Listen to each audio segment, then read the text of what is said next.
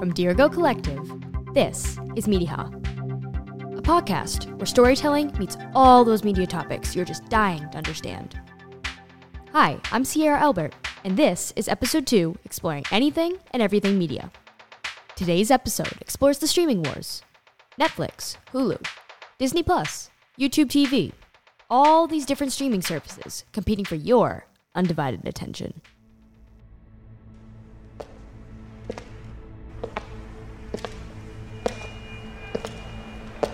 In the early days of Maine's high school football, there was this rivalry between the towns of Saco and Biddeford called the Battle of the Bridge. It was over a 100-year-long tradition, and the championship title, up until about 2013, was dedicated to the better team, Thornton Academy or Biddeford High School. Today's media streaming war feels reminiscent of this football rivalry.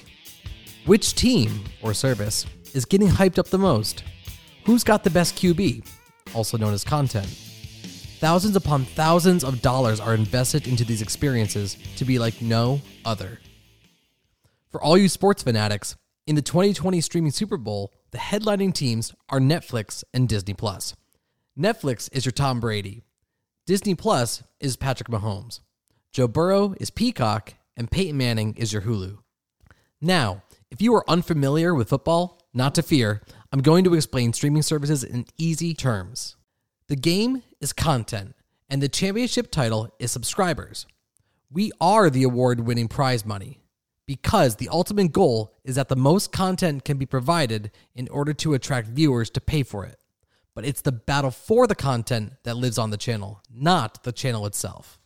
What's the first platform that comes to most people's minds? Netflix? Hulu?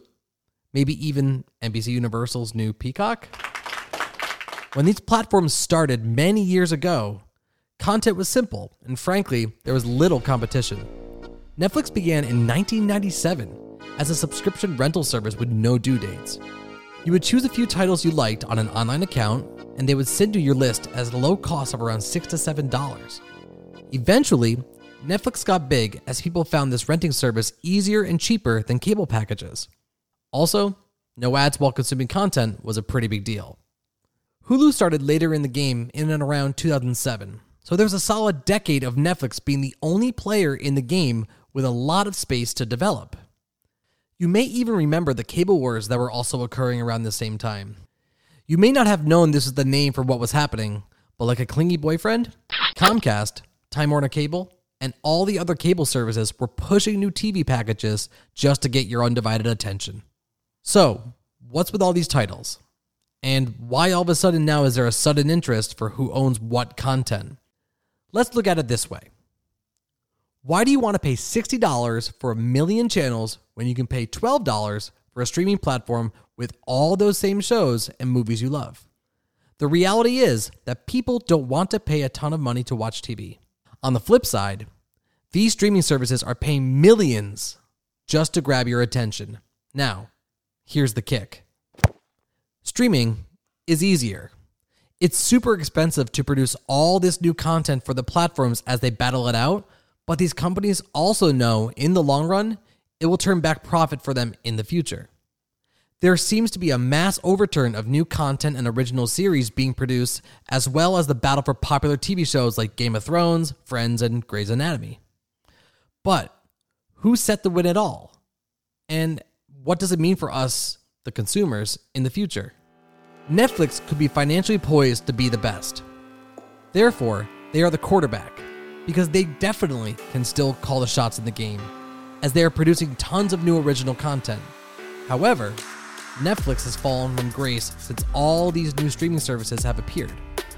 Hulu could be the kicker. They are important and definitely score more points than other players, especially with a recent team up with Spotify. On the flip side, Disney now owns Hulu, so there is this possibility the two services would become one platform. Speaking of, Disney Plus could also be compared to a star quarterback. They are the hot new player on the field. They have always been a premium content producer and have licensed their content out.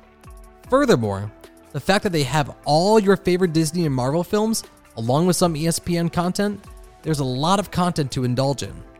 Also to mention, Disney has the capacity for many future partnering options. They just became the owner of Hulu in the last few years. Who's to say they don't have some other mergers in mind?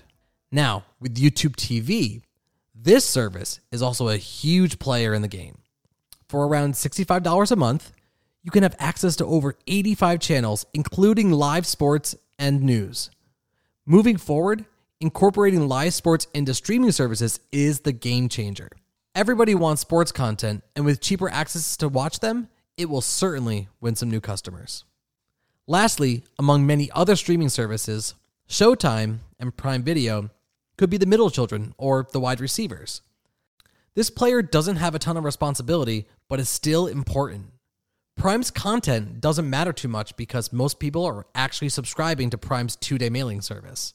If you are a Spotify subscriber, you can access Showtime for free with your paid subscription. NBC Universal's Peacock is the tight end. This new streaming service has the opportunity to pass or block opponents, aka other streaming services, as there was much anticipation and promotion of this service. Peacock has the strength and size to dominate the field with its 3 price options. But will it actually attract the viewers it wants? As the next moves in streaming unfold, we could see a number of things happen. The most likely prediction is that ads appear in streaming services like Netflix. Seeing how expensive the war has become, they may also have no choice but to run ads if it wants to see growth. Live sports coverage in streaming will most likely be a game changer. Lastly, cable packages could also become more limited, and we could end up paying more than we already do as we purchase 3 to 5 streaming services instead.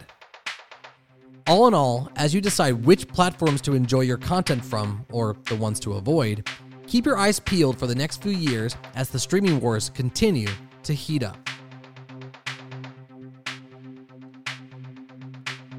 Thanks for tuning in. To learn more about the streaming Battle of the Bridge, check out our page at Mediha.com. Next week on Mediha, join us as we take a trip down the net neutrality highway. This is a production of Dirigo Collective. Music and production is by Kevin Oates and Sierra Albert. Narration is by Kevin Oates. To learn more about Dirigo Collective, follow our website, dirigocollective.com, or on our social media.